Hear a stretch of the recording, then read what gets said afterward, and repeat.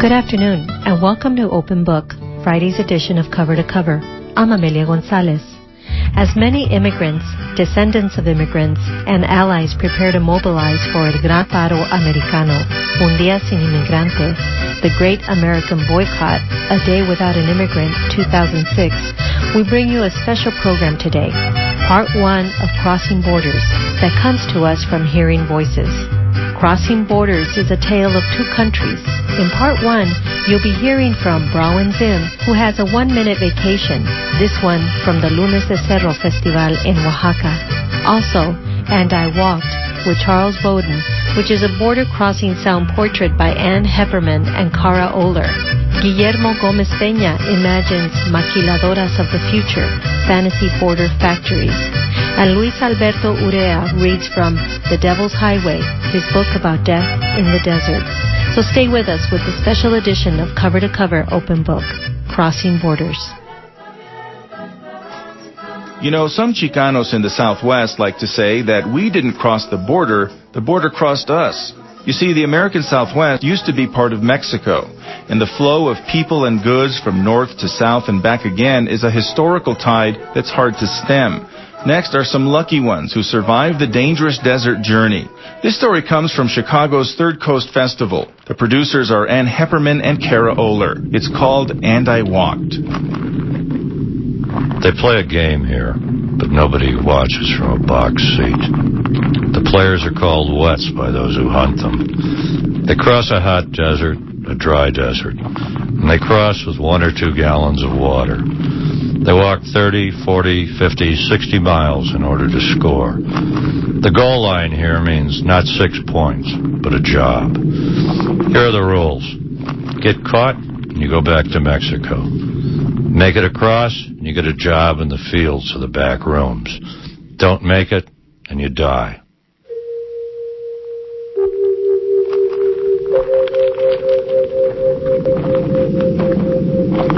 Crucé la semana pasada. Sí, caminé 3 días. 3 noches caminando. Íbamos 4 personas. Solo, caminando por el desierto.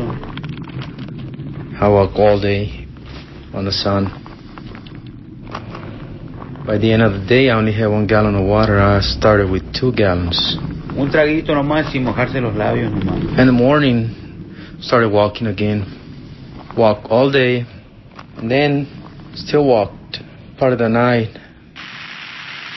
Border Patrol has found the body. Patrol agents found the body of a man believed to be an illegal immigrant hanging from a tree in the desert. The deaths bring the total number of deaths by crossers in Arizona to 106 for this year.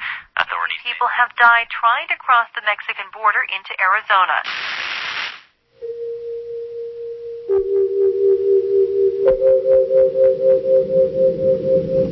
There are no springs or streams, and no one lives here. No one. But still they keep coming. Day after day, night after night. Some will move only during daylight because they fear snakes. Some refuse to wear hats. And I cannot help but wonder what kind of experiences produce people willing to take on such ground. It's sign of desperation. Pagan más allá en Estados Unidos que aquí, porque yo ahorita. They pay better in the U.S. than here. I've just arrived from work and I start at 7 in the morning and then I finish at 6. And they paid me $6 for the whole day. If they could live this fairly good life at their places, I'm pretty sure they wouldn't be here. With heat and thirst, the body temperature soars and the brain seems to cook. The flesh feels electric with pain as each cell screams out its complaint. People in such circumstances tear off the clothes in the hope of being cooled. Sometimes the Border Patrol finds corpses with the mouths stuffed with sand. Bravo 14, Bravo 1. One incident that I came upon was my eye caught this one bush, and I noticed there's some legs. There was someone lying down underneath a bush. And I thought whoever it was deceased, but when I got up on her, it was a female. She was lying down on her stomach, ready to die.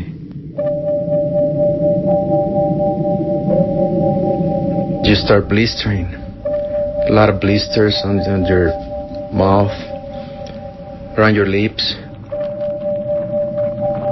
Start hallucinating and you start thinking, oh, I'm gonna die. But you can't think clearly because it's not you anymore.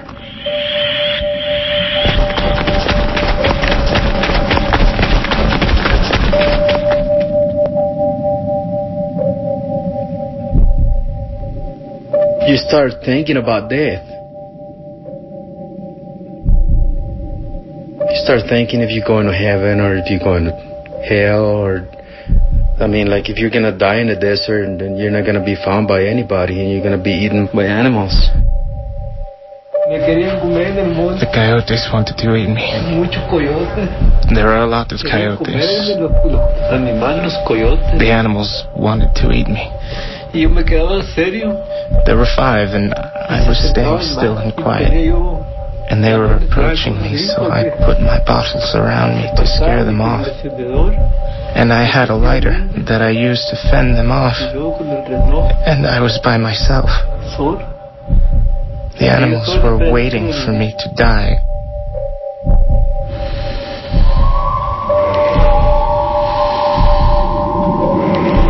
You don't even think. You don't have no brain to think about anything. Coyotes. A lot of coyotes.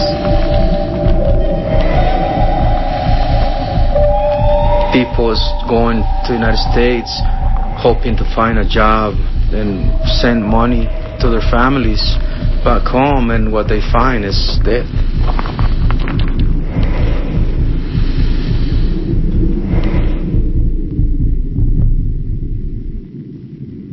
They never make it over there, and they never make it back home.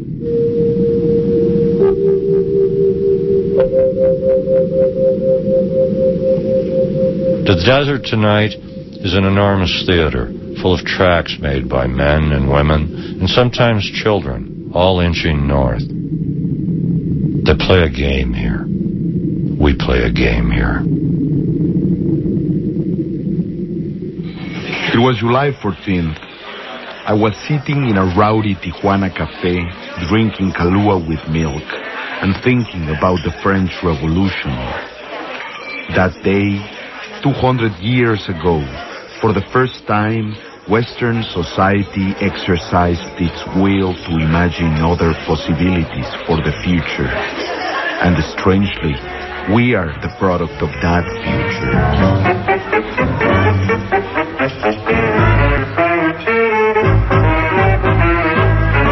I came across an interesting ad. Using global production sharing to make money means being in the right place at the right time. And for a growing number of international companies, now is the time to move operations to San Diego, California, and Tijuana, Mexico. Find out how our unique Maquiladora twin plant program can help make your business more competitive.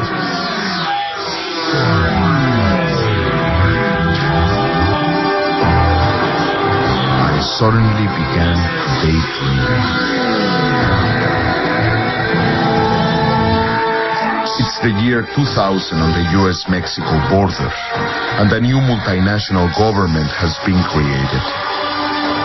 Instead of a president, there is a kind of corporate junta composed by a binational group of technocrats and businessmen from Mexico, the U.S., Taiwan, Japan, Germany, and Hong Kong.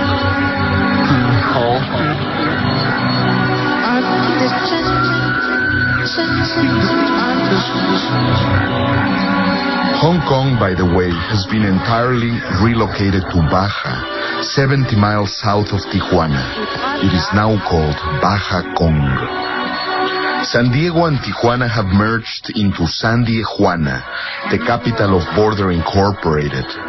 Throughout the entire 2,000 miles of borderline, there are Maquiladora twin plants daily producing an assortment of useful and useless products, such as microcomputer chips, multi-purpose transistors, nostalgic heavy metal t-shirts, robotic toys, and home entertainment units that include an audio system, a mini fridge, a microwave, and a video telephone. Esta es la voz del futuro binacional. Esta es la voz. These maquiladoras have names like Sonny Funken and Macintosh Rodriguez and Associates.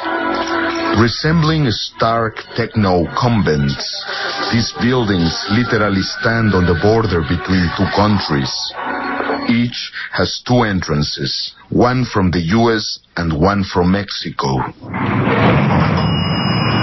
The top executives and the administrative personnel enter from the U.S., and the assembly workers, who are 89% women, enter from the Mexican side. The executives can cross into the assembling space without documents, yet the workers have to remain on the Mexican side. The governments of the two neighboring countries are reacting quite differently to the existence of Border Incorporated. Washington officials like the idea very much, but they're obviously nervous about their limited partnership with their multiracial colleagues. The Mexican government is going bananas. I woke up sweating. I was the last one in the cafe. I realized that I had drank too much. I paid my bill and began to walk toward the border checkpoint. On my way, I realized I had forgotten my wallet in the cafe with my precious resident alien card. Damn it. I won't be able to cross the border, I thought. So, I decided to continue celebrating the anniversary of the French Revolution in the tropical bars of East Tijuana. Guillermo Gómez Peña, imagining maquiladoras of the future. And this is Luis Alberto Urrea reading to an audience in Santa Fe from his book, The Devil's Highway. There was a boy from Guadalajara named Jesus Lopez Ramos who had come to Nogales, Sonora, across from Arizona, to work in a brickyard, and he got recruited to be a coyote. The lowest rung of the coyote world now is the guías, the guides, and he was hired as a guide. And he was leading these fellows into the United States. There's a pass they get to called Bluebird Pass, where they can turn out of the mountains and head straight into Ajo, Arizona. When they got to Bluebird Pass, somebody illuminated them with spotlights, and they ran. And they went one small mountain range over. So when they resumed their walk north, the next pass wasn't there. And the final pass wasn't there. The leader, Jesus, trying to keep control of this group, most of whom were older than he was, started to panic. And they were in the dark. They didn't have any orienteering skills, no maps, just what he knew to walk. So he started trying to make up the path as he went. One thing that the sign cutters in the Border Patrol taught me about tracking is that if you go a certain direction as you walk, you tend to repeat that direction always. In other words, if you meet a barrier and you turn to the left, you will continue turning to the left around every barrier, small or large. He kept turning to the left, and his path kept veering until he ended up going dead south again and walked them almost all the way back to the border. When the sun came up, they realized they were in serious trouble because it came up on the wrong side of their faces. They tried to walk again when a heat wave hit them. And they had lost all their water and they slowly died. At some point, Jesus Lopez Ramos did what many of our young enterprising coyotes do, which is collected everybody's money and said, I'm going to go get help for you. Just wait here.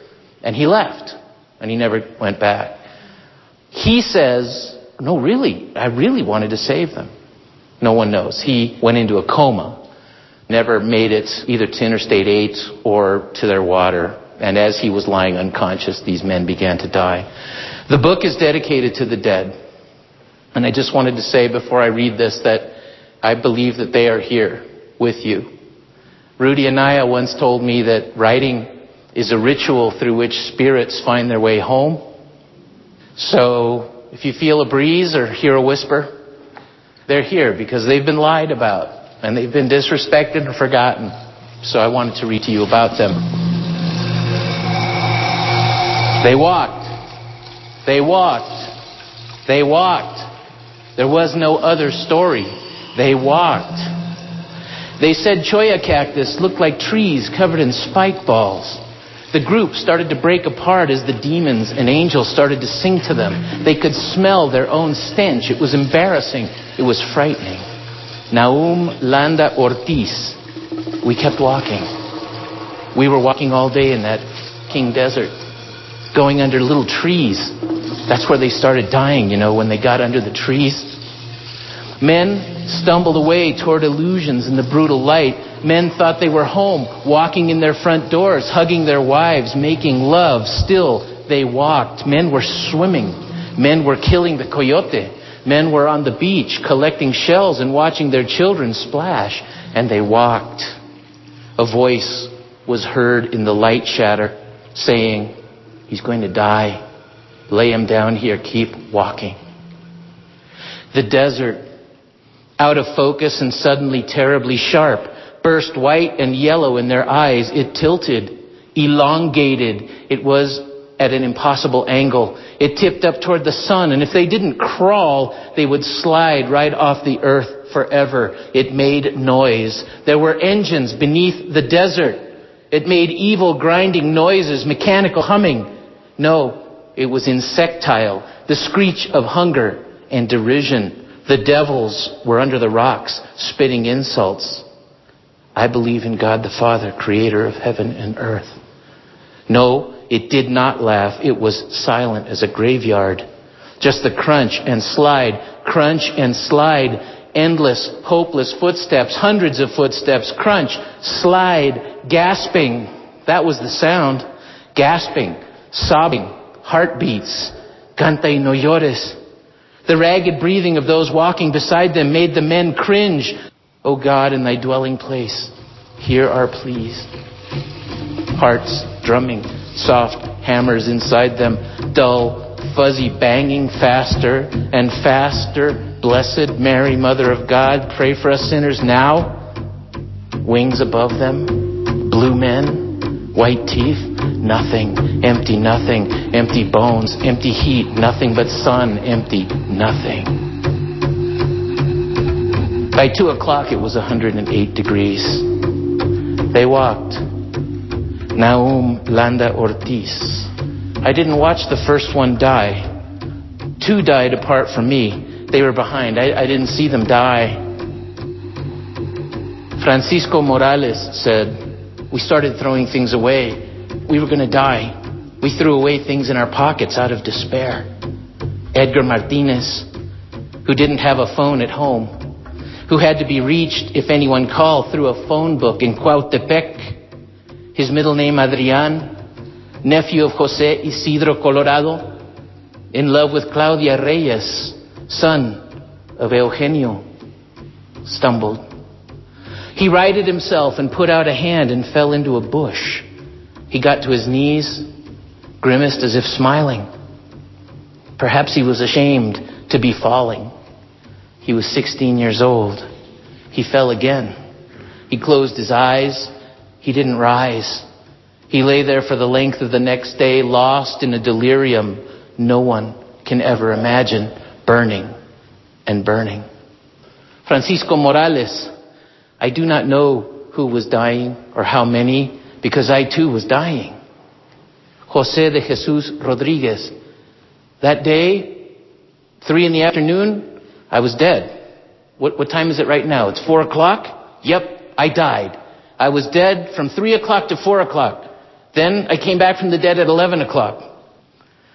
When we got sick, Jose Bautista said there was no shade, so I crawled up to hide in the rocks. One of the boys went crazy and started jumping up and down. He started screaming, "Mama, Mama, I don't want to die." He ran up to a big cactus and started smashing his face against it. I don't know what his name was. The tracks of the dead could be haunting. Raimundo Barreda Jr. collapsed in his father's arms. He was 15 years old. Raimundo Sr. held him as he died, shook him, cried over him. He called for help, but the only thing that might have helped his son was water. When Raimundo died, and slid out of his father's arms. His father lurched away into the desert, away from the trees, crying out in despair. Some of the men said he took American money he had saved for the trip and tore it into small bits. Julian Ambrose Malaga was also said to have torn up his money. His brother-in-law, Rafael Temich, after being prodded by Julian to walk on and save himself, was helpless to save him. That's when he took out the money and started tearing it apart, and he ran off alone, and I was demented. I couldn't help him. I couldn't carry him. Then he threw himself into the light, and he stayed there. Nobody knows the name of the man who took off all his clothes. It was madness, surely. He removed his slacks, folded them, and put them on the ground. Then he took off his underwear, laid it neatly on the pants. He removed his shirt and his undershirt and squared them away with the pants as if he didn't want to leave a mess. His shoes had the socks tucked inside them, and they were placed on his clothes to keep them from blowing away. He lay on his back and stared into the sun until he died. When the Border Patrol agents found him, one of them said, "This poor guy just crossed his ankles and died." Naum Landa's testimony reads like poetry. We were in the trees, trying to hide from the sun, and they would yell to me, "There's a guy dead over here." There must have been 20 of us dead. By Monday, we were all dead. I was hiding under that tree. Out there, I saw people in despair. I saw them without water. I don't know why I survived. Maybe it's a miracle. Some of them just died of desperation. Some of them went insane. Some of them lost their minds. You could hear them screaming. Some fell all alone. I heard one guy screaming, daring the pinche migra, come and get me. Stupid things like that. He was desperate. He started singing. We were drinking urine. We were ripping open cactus.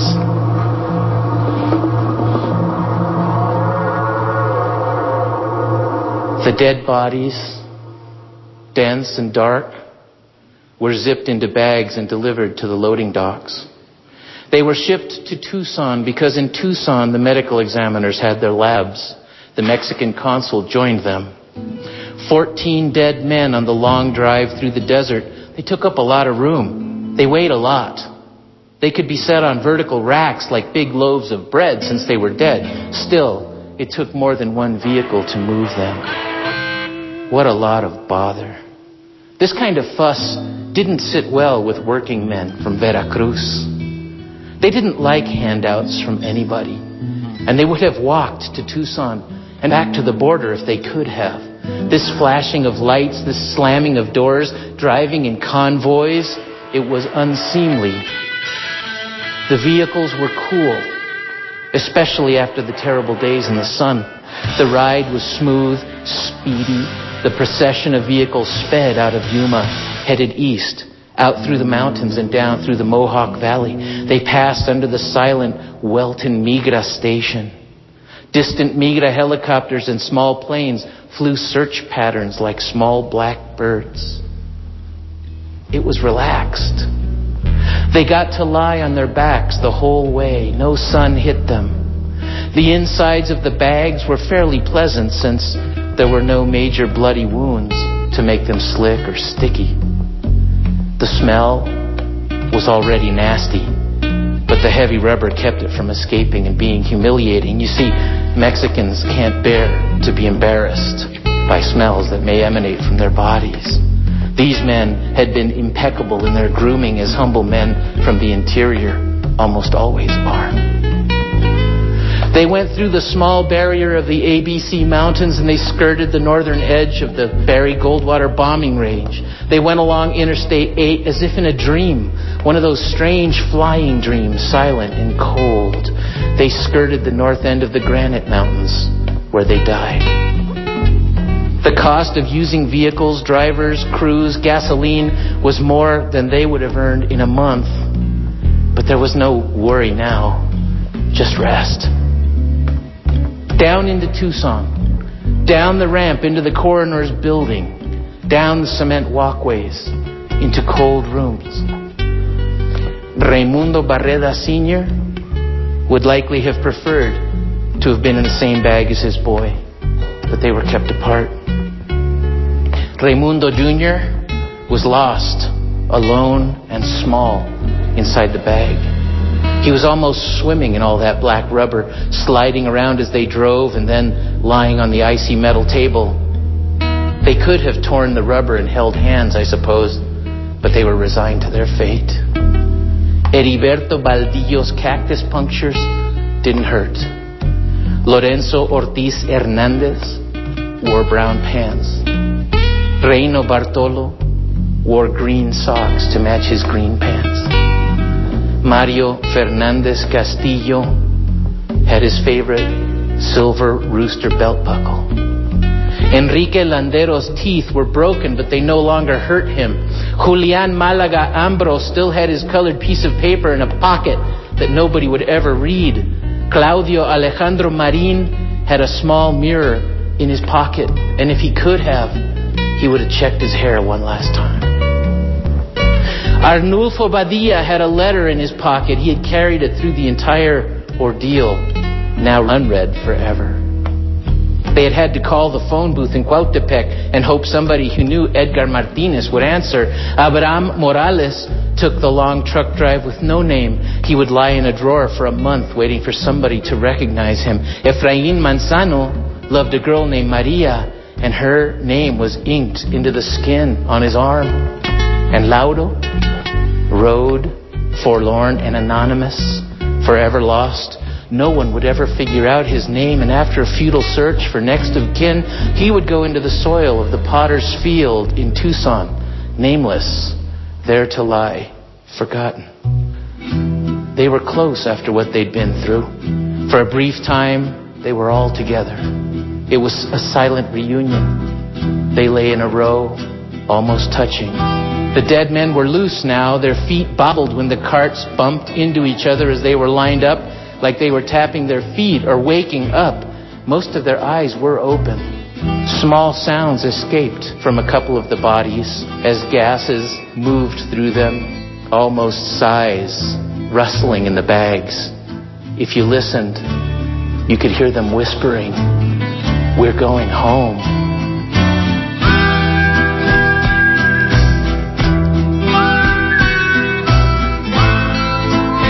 Luis Alberto Urrea from his book, The Devil's Highway. The music was by Mexican composers Jorge Reyes and Tito Larriva.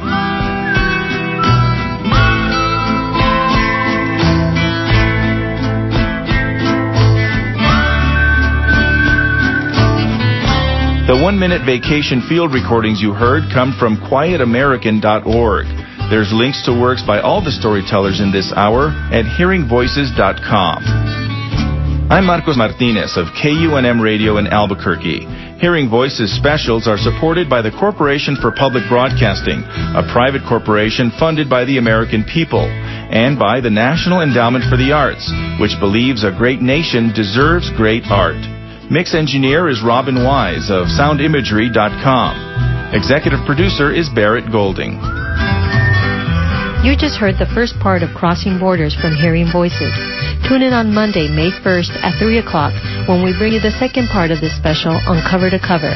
We'll also be bringing you special reports on the hour on the nationwide mobilizations taking place.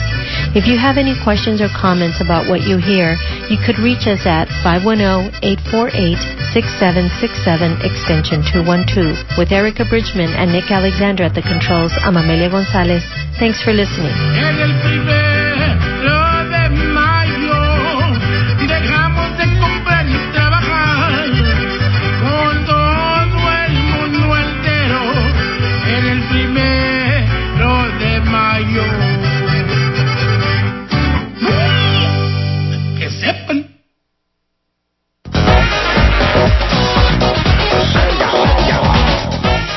One year ago, Counterpulse Arts and Performance Space opened its doors, and we've had an incredible first year supporting emerging artists and activists. Sunday, April 30th, you are invited to celebrate our first anniversary May Day party, featuring Thelonious, One Love Hip Hop, Harlem Shake Burlesque, No Origin, Samsara, Eat Cake, Aerialist Emily Leap, and DJ Likewise. Counterpulse first anniversary celebration, Sunday, April 30th, 1310 Mission Street at night. 8 p.m. show with dancing until midnight. $10 to $20 sliding